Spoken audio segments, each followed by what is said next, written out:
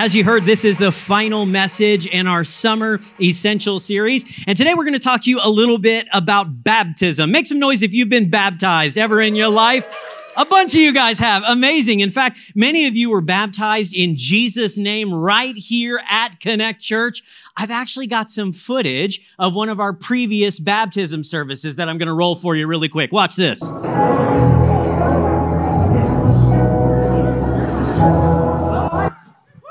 Woo!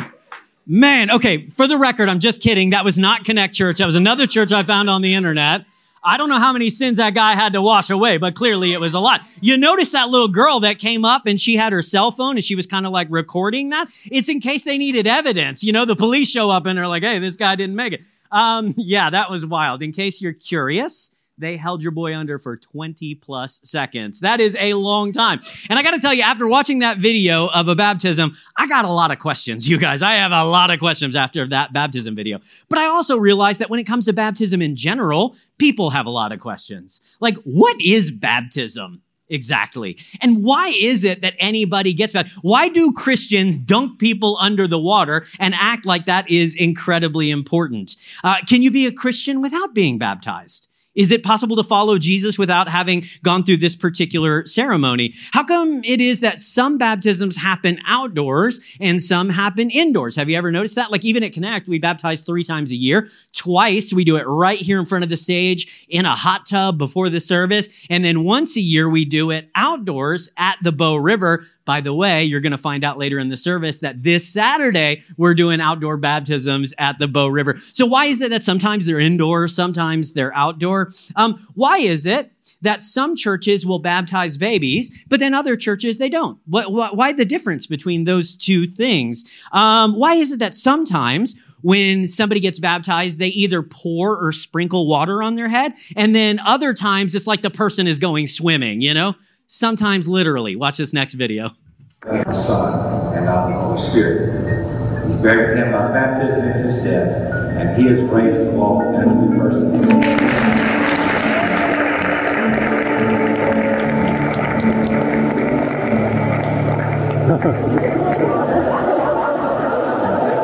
That kid had a solid frog kick. I'm not even going to lie. That was pretty stinking good. Why is it that sometimes it's poured or sprinkled and sometimes you're fully immersed like that, okay? Now, as I mentioned, this Saturday, we're going to be having baptism in the Bow, and I'm going to talk to you a little bit more about that. I'm very excited, but for today, in this message, what I want to do is I want to demystify baptism a little bit for you.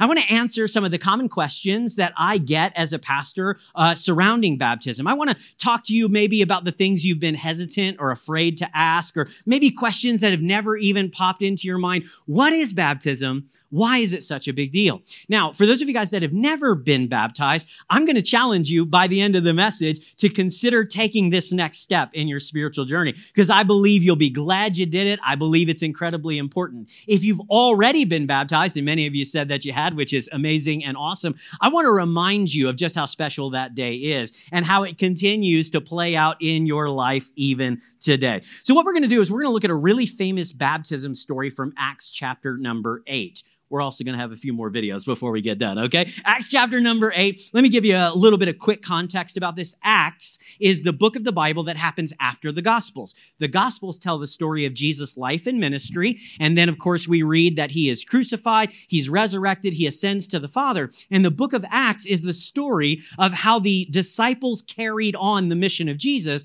after he was no longer here on earth. So we get to Acts chapter number 8. And we read this very fascinating story about a guy named Philip and an Ethiopian man, an African man. So we read in verse 26, the scripture tells us, as for Philip, an angel of the Lord said to him, go south down the desert road that runs from Jerusalem to Gaza. So let's pause here for just a moment because you might not be super familiar with that name, Philip. Now, Philip was the name of one of the original 12 disciples of Jesus.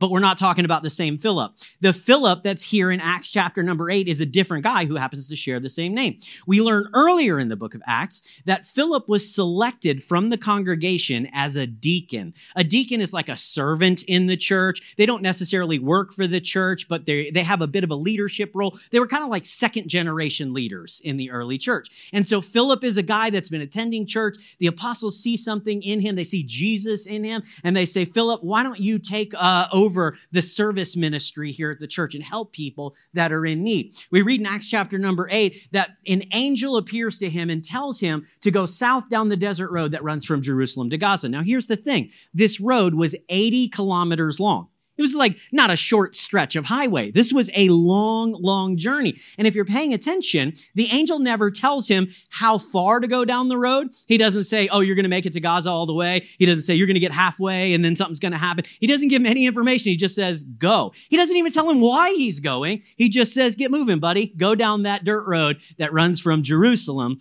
to Gaza.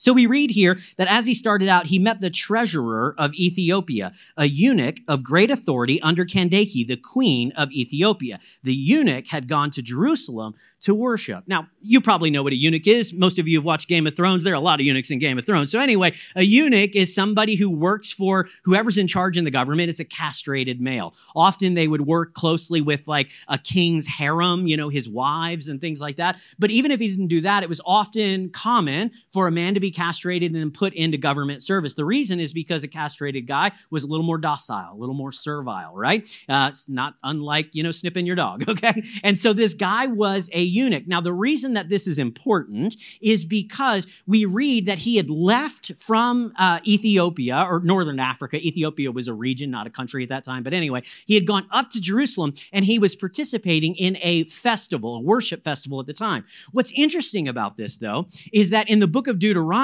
eunuchs were prevented from fully participating in temple worship.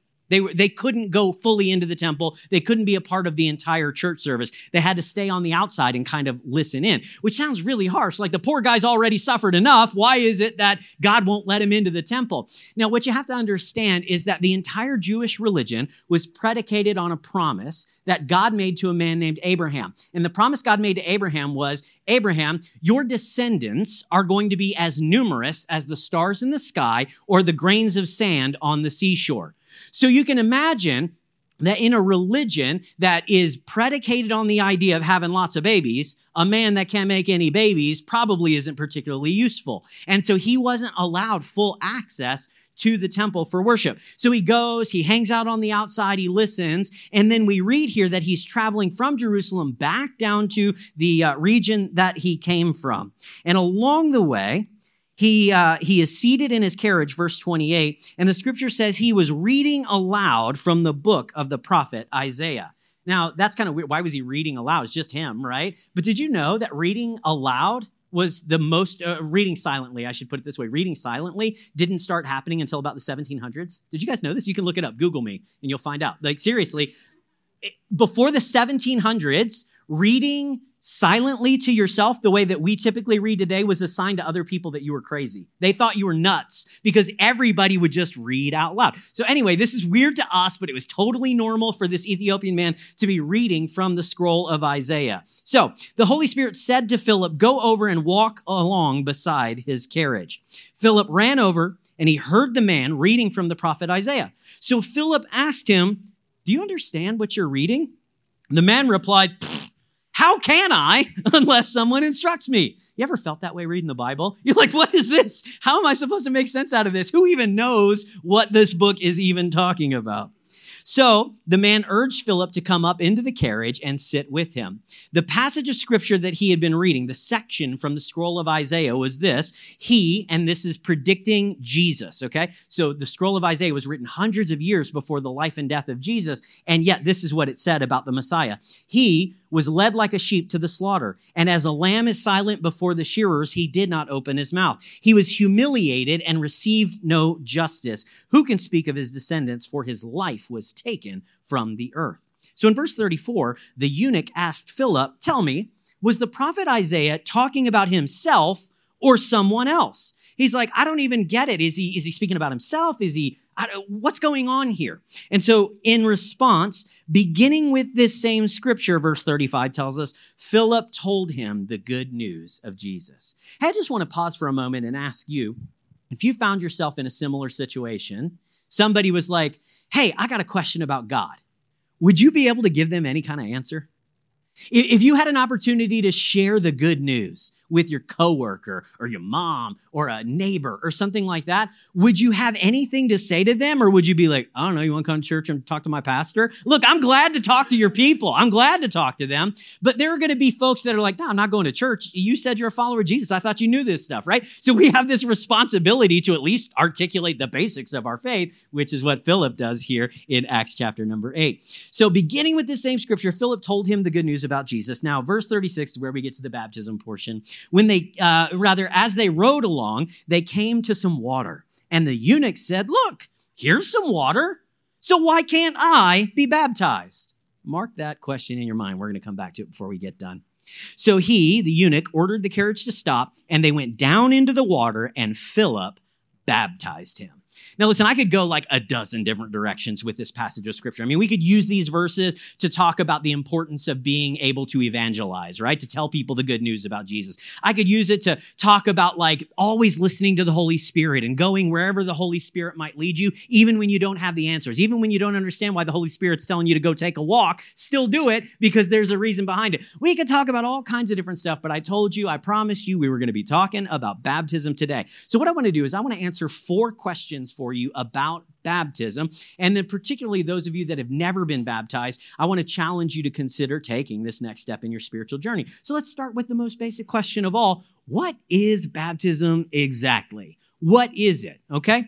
Baptism is an ancient ceremony that officially marks us as a follower of Christ. That's what it is. It is officially saying to the world publicly, I am a Jesus person. It's been put like this: baptism is an outward sign of an inward reality. You know, if you come to church and you sit in the back or, off to the side, you make a decision, that's between you and God. Nobody's ever going to know about it. But baptism is this public declaration that you are identifying with Jesus as one of his followers. I often compare baptism to a wedding ceremony. Right? A wedding ceremony. At a wedding ceremony, you gather with your friends, your family, oftentimes your church. You and your beloved stand at the altar face to face, and you talk about how much you love one another and how you are going to commit yourself to one another for the rest of your life. It is like making your relationship official, legal, like solid, right? It's similar with baptism. When we are publicly water baptized in Jesus' name, we are identifying ourselves with him. We are saying essentially, I love him, I know he loves me, and I want to follow him with my life. Now, baptism is also this cool little parable that we get to enact. It's like a play or a story that we tell without ever saying a word. In Colossians chapter number 2, verse 12, the Apostle Paul writes this. He says, for you were buried with Christ when you were baptized, and with him you were raised to new life because you trusted the mighty power of God who raised Christ from the dead. So look, when you go under the water, what you're essentially saying without ever uttering a word is like, hey, the old me, the me that used to live without God, the me that used to pursue money or power or pleasure or self-reliance, that me is gone. That me has died. I am no longer the person I used to be. Jesus has changed everything for me. And so that old me has been buried, but I have been raised to new life with Jesus as well. My life is not the same. I don't know. Once I welcomed Jesus in, the script flipped and I am no longer the same person. In the same way that Jesus was buried and raised from the dead, the Bible says that when we are baptized, we are articulating that he has also buried our old way of life and raised us to a new way of life. The Apostle Paul says in the book of 2 Corinthians that when we are saved, that the old has passed away and the new has come. We are no longer the same people, the same creations that we used to be. So this baptism is this incredible identification with Jesus publicly. It's a picture of the gospel, the death and resurrection of Jesus, and then the death of our old way of life and the bringing of our new. Now, I've told you a little bit about what baptism is. Let me tell you what baptism is not. Baptism is not the same thing as salvation. You realize that? Baptism is not the same thing as salvation. Baptism is the first step after you get saved. Baptism is the first thing you do after Jesus forgives your sins. You don't get baptized so that Jesus will forgive your sins. Like sometimes people will come to me and they're like, oh, Dan, I can't wait to get baptized so that when I come up out of that water, all my sins are going to be washed away. And I'm like, really? Because, when you get baptized in a hot tub here on Sunday, that water just came out of the tap. It's not blessed. It's not holy. There's nothing special. We didn't even use soap, okay? There's nothing special about that. When we go to the river on Saturday and we're going to baptize you in the river, like the Bow's beautiful, but it ain't the cleanest source of water in the world, all right? So there's nothing special about the water. The water doesn't wash away your sins. The water is a symbol that your sins have already been washed away in Jesus. So if we could bring back in this analogy of a wedding ceremony, in fact, this is crazy how this worked out. I did not plan this, I promise you. But today is my 18-year wedding anniversary with my wife, okay? So don't clap for us, guys. We barely made it, okay? Just barely. She had a million reasons to divorce me. Anyway, okay. 18 years ago, when we stood at the altar and we looked each other in the eye, we made all these promises, till death do us part, sickness and health, blah, blah, blah, blah, blah. I love you, I love you, I love you. We were saying those things because we already experienced them. I already loved her. I was already committed to her. I was already going to be with her in sickness and in health till death do us part. Instead, at the altar, I was just making that public and official. I was telling all of y'all what I had already told her. The same thing is true when it comes to baptism. You don't get baptized so that your sins can be forgiven any more than you get married so that you can fall in love. You are already in love, so you choose to have a wedding ceremony. You are already forgiven in Jesus, and in response, you choose to follow through in baptism. So baptism is not salvation. Baptism is the first step of obedience after salvation. So what is baptism? Ancient ceremony that publicly identifies us as a saved person, a forgiven person. Why should somebody be baptized? Question 2. Why should somebody be baptized? Well, first, Jesus was baptized. Did you know that? Jesus himself underwent water baptism. So in Matthew chapter number 3, Jesus goes down to the Jordan River in Israel, and his cousin, who was called John the Baptizer, because he baptized Jesus, he actually took Jesus, dunked him under the water, and brought him back up. Now, when that happened, we read in Matthew chapter number 3 that the Holy Spirit descended like a dove on Jesus, and the voice of the Father is heard saying, "This is my beloved Son in whom I am well pleased." Did you know this is one of the few times in the New Testament that the Trinity is present all at the same time? Father, Son, Holy Spirit. So don't ever think, oh, well, he's God the Father in the Old Testament, he's God the Jesus in the gospel, and then he's God the Holy Spirit later on. No, the three exist in one. We see them all at the same time and place here. Anyway, Jesus himself was baptized. Now, Jesus, I told you baptism is a public identification with Jesus. So Jesus didn't get baptized so he could identify himself with Jesus. That makes no sense. Baptism for Christ was the beginning of his public ministry. Did you realize this? Prior to Matthew chapter number 3, Jesus never preached a sermon. He never healed anybody. He never cast out a demon. He didn't gather any followers whatsoever. Matthew chapter number 3, the baptism of Jesus marked his public ministry as the Messiah. And so in the same way, baptism is a public mark of us with his ministry. Are you with me? Jesus was baptized. And so if we are Christians, we should probably do what our Lord and Savior does. If he was baptized, then we ought to be baptized as well, because that's what it means to be a Christian, a follower of Christ. Now, some of you are thinking real quick, and you're like, well, Jesus was crucified, so does that mean I need to get nailed to a cross because we do what Jesus did? No, it's not just that Jesus was baptized. Jesus also commanded his followers to be baptized. Did you know that? It's a command from Jesus that his people would follow his example in water baptism. So you go to Matthew 28, we read what we call the Great Commission. This is when Jesus gives the marching orders to the church. And he says, I want you to go, I want you to preach the gospel, I want you to evangelize, and I want you to baptize people in the name of the Father, the Son, and the Holy Spirit. Can I tell you something directly? Jesus never suggested baptism. He commanded it. If you're a follower of Jesus, he commanded you to follow his example and to be baptized in the name of the Father, Son, Holy Spirit. It's not a suggestion. A lot of times we kind of take baptism as one of those, take it or leave it. If you want to, if you're feeling it, go for it. But otherwise, don't worry about it. It's not that important. It is incredibly important. There was one time Jesus is talking to the disciples, and he says to them, why do you call me Lord and Master and not do the things I tell you to do? Woo! That's like a gut punch, right? To me, even. It's like, oh man, if he is my Lord, if he is my master, then I need to do the things that he commanded. He did not suggest baptism. He commanded it. So this becomes an obedience issue for us. It's not a matter of whether you want it, you're ready for it, whatever. This is like Jesus said, if you're going to follow me, step one is baptism. A lot of times, we want all the other benefits of following Jesus. You with me? We want the resurrection, but not the crucifixion. We want all the blessings of God, but we're not willing to surrender to God. We get things out of order. And so we've got to recognize that the blessing and the favor of God really does come from obedience, following God, doing what he asks of us. Jesus commanded baptism. And if that was the only reason, that is reason enough for you who are followers of Christ to get it done.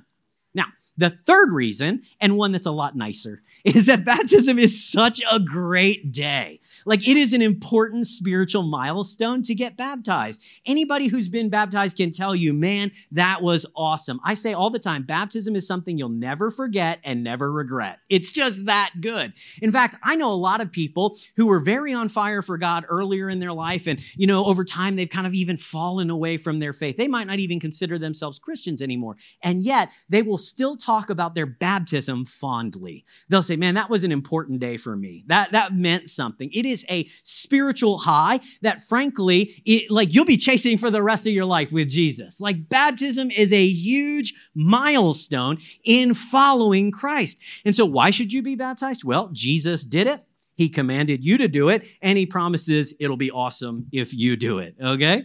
Now, I've got two more questions here that I want to ask, okay? Two more, and then I'm going to ask you a question at the end. So the two questions we're going to finish up with are, how should a person be baptized? And then, how do I know if I'm ready to be baptized, okay? Both of these questions are answered in Acts chapter number 8, the story of Philip and the Ethiopian eunuch. So we're going to end up back there in this passage. How should a person be baptized?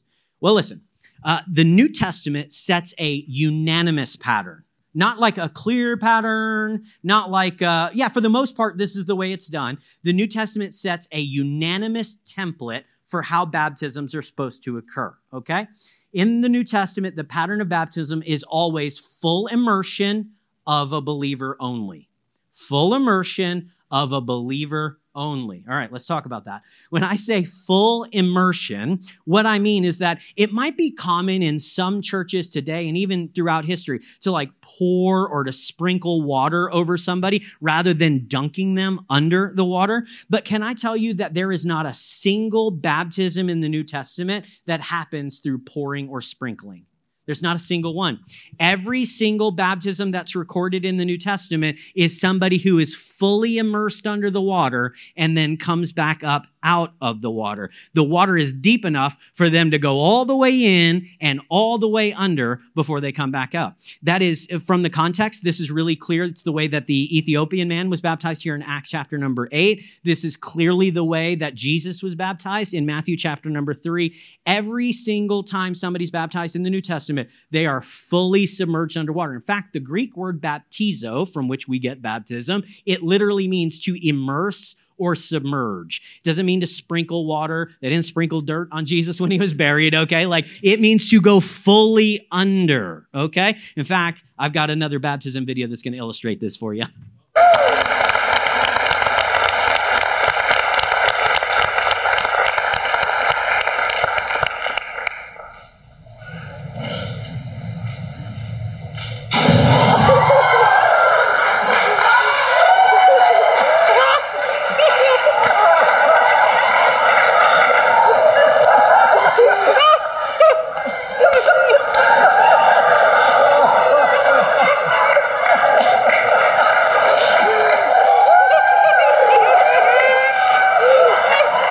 Hey, if the water ain't deep enough to cannonball into, it's not deep enough to baptize in, all right? No, I'm just kidding about that for the most part, all right?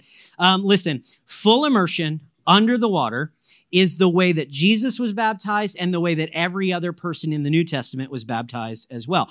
Now, listen, if there's somebody and they came to me and they said, hey, Dan, I really want to be baptized. I think this is important. I'm ready for the step, but I have like some health condition or some other reason that I could not go fully under the water, then yeah, I would probably make some accommodation. I might put you in a tub and pour some water over your head or something like that. But that has got to be the absolute exception to the rule, because in the New Testament, we see a very, very clear, in fact, a unanimous pattern that when somebody is baptized, they are put fully under the water. It's the same reason that when we do communion, we don't swap the bread and wine for Cheez-Its and Mountain Dew, okay? Like how we do things matters. God gives us so much freedom in how we do church and how we live for Christ. It's like we can play any kind of music we want to on Sunday morning. We can show up on Sunday and we can wear a tie and a suit if we want, or the pastor can wear ripped jeans and a t-shirt. We have so much freedom in so many areas. But when it comes to the important stuff, when we're starting to talk about like the ordinances of the church, baptism and the Lord's Supper, we need to do it in the way that Christ commanded us to do it in. And the way that he did it himself, what he commanded was that people would be fully immersed under the water. Now, if you were baptized at some point in the past in your life through pouring or sprinkling, I don't want you to misunderstand what I'm saying right now. I don't want you to hear me saying that your baptism is wrong. That's invalid. How dare you say that you're baptized when you were only sprinkled? That's not what I'm trying to communicate to you, okay? That's not the point. I have no desire to guilt you. I have no desire to push you. It's not my job. But I would encourage you to maybe take a few moments this week even and to pray and to say, God, if what Pastor Dan is saying is true, that everybody who got baptized in the New Testament was actually dunked under the water and I wasn't dunked, what should I do about that? You tell me, God. Is this something I need to worry about, or should I just forget it and move on? And I want you to listen and do whatever the Holy Spirit tells you to do. So if you believe deep down in your soul, the Holy Spirit's telling you, hey, don't worry about it. It's not really that important. Keep going. Then fine. That's okay. I love you. You're fully welcome here. I'm never going to pressure you or guilt you or anything over that. Okay. But if it were me, if I were in that position, I would just want to be really sure that my baptism conformed to the standard that Jesus set. I would want to do it the way Christ did it. And if it were even different in how much water they used, then I would consider getting rebaptized. I really would. Indeed, I wouldn't want to give the devil any opportunity in my life later on in the future to come whisper in my ear, dude, you weren't even baptized the real way. You got that wrong. You can't keep out. No, I don't want to give the devil a foothold in any way, shape, or form, all right? I want to make sure that when that voice comes up, I'm like, nah, man, that's the way Jesus did it. That's why I did it that way. So if you were poured or sprinkled, I want you to pray and ask God what to do. And if he tells you you're cool, then roll with it. But if he says, hey, you might want to follow the pattern of the New Testament, we want to be able to make that happen for you this weekend. That's all I'll say about that part. So when we say full immersion, we mean going completely under the water. Not only that, though, the New Testament pattern is the full immersion of only those who have placed their faith in Jesus. Only believers, okay? Again, I'm going to be direct here. There is not a single baby that is baptized in the New Testament. There's not a single infant that is ever baptized. Everybody that is baptized in the New Testament is old enough to hear the gospel of Jesus, that they are a sinner, but that Jesus died to pay their sin debt, and freely God has forgiven them and given them new life, right? Every person that gets baptized is old enough to hear that message and to respond, to say like, whoa, Jesus is God's son, and he loves me despite my flaws and mistakes, and I can have a relationship with him because he died in my place. Yes, sign me up, please. Everybody who gets baptized has that kind of realization in their life. There is no point at which a baby is ever baptized, and there's no mention of christening whatsoever in the scripture. Okay? It's for that reason that at Connect Church, we don't baptize infants or very young children. Sometimes parents will come to me and they'll say, hey, I've got a 3-year-old or a 4-year-old. Will you baptize them? And I just have to say, listen, let's dedicate them to the Lord. That's why we do child dedications. We did those a couple of weeks ago. But baptism is the first step of obedience after you place your faith in Jesus, okay? I'm not sure that a baby is able to make that decision for themselves. Now, I will tell you, If I were going to baptize babies, I would baptize them like this very famous Greek Orthodox priest did.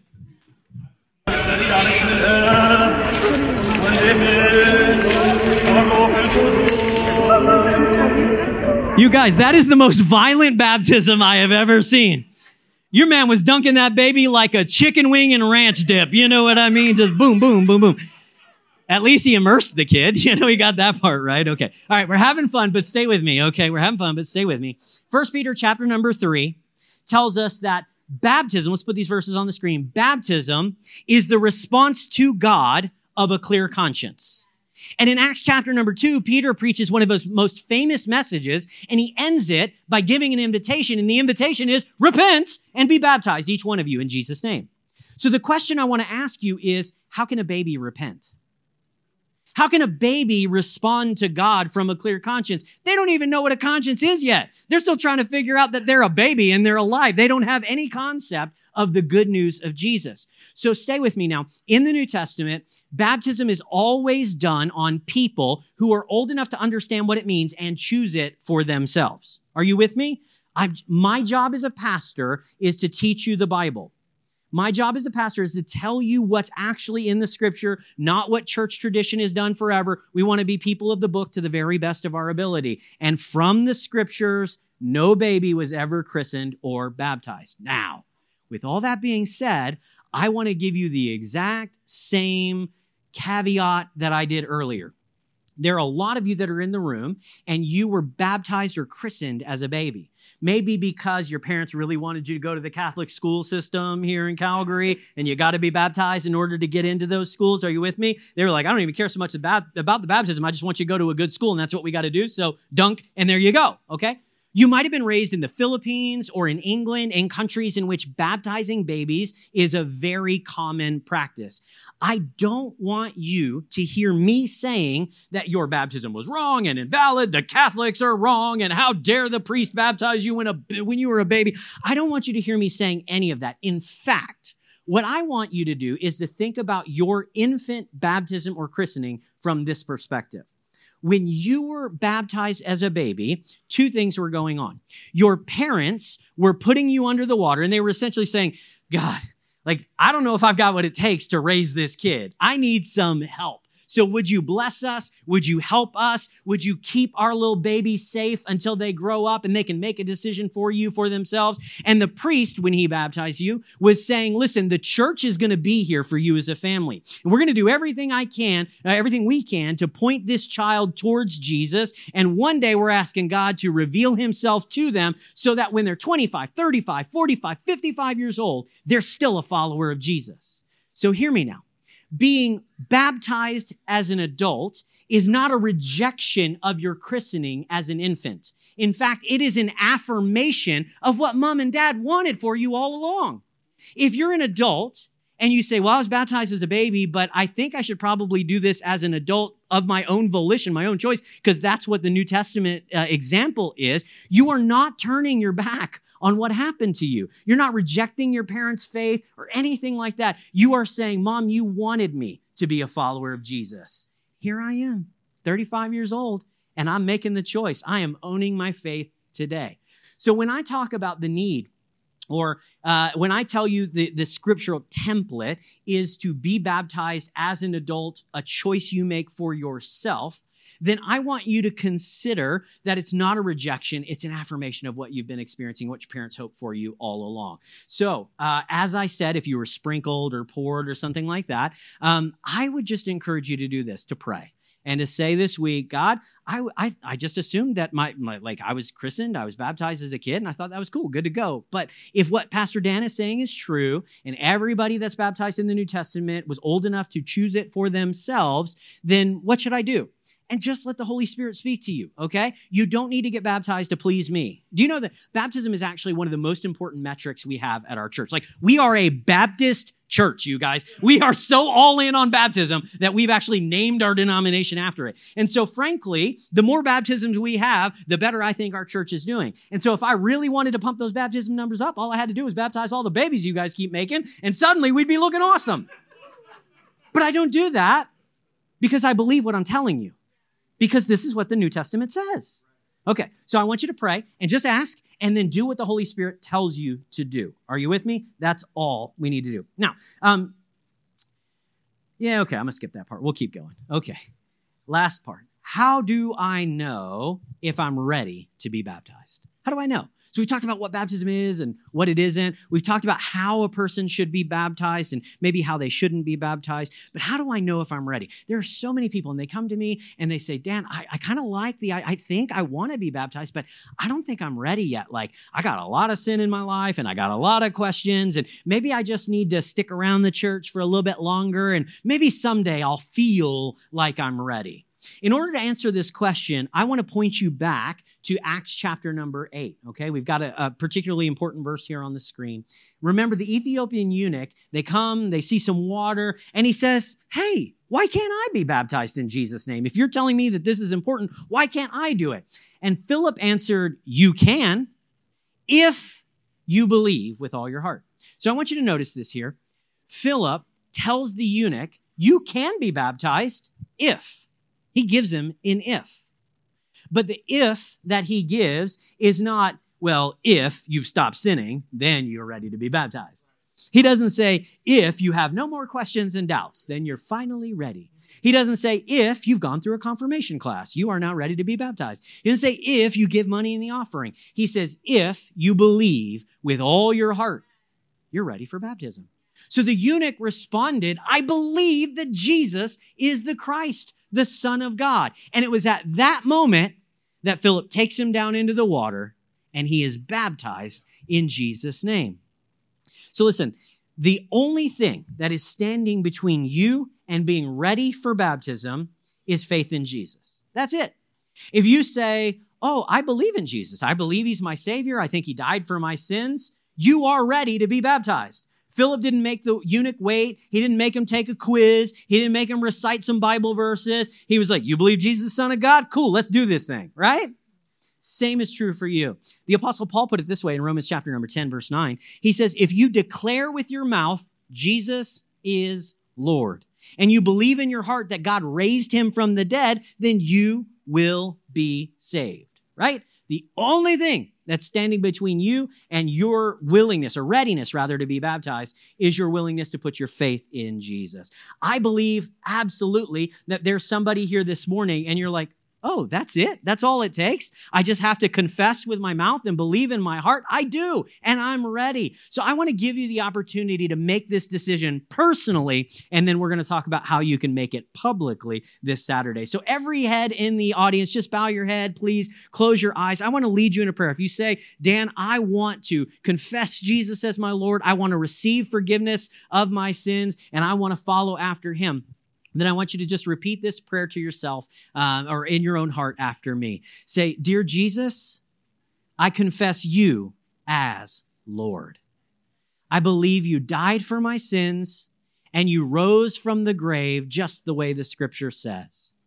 And in the same way, God, I believe that you have put to death the old me and you have brought about a new me, a new creation, because of your love. I accept you as my Savior and I confess you as my Lord today. In Jesus' name, amen. Hey, if you have prayed that prayer in the past or you prayed it for the first time today, then you are ready to be baptized if you never have. Now, I've been telling you, kind of hinting and teasing throughout the service, that this Saturday, August the 6th, we are having a baptism service out at Bow Ness Park. Now, I want to be super clear here. This is not an event for people who are getting baptized. This is an event for the whole church. We want everybody to come out. What we're going to do is we've taken over a picnic site. I don't remember which number it is. Do you? Picnic site 3 out at Bow Ness Park. We've got a big pavilion. We're going to have food, and the food's coming from our PhilCan group, so you know it's going to be good.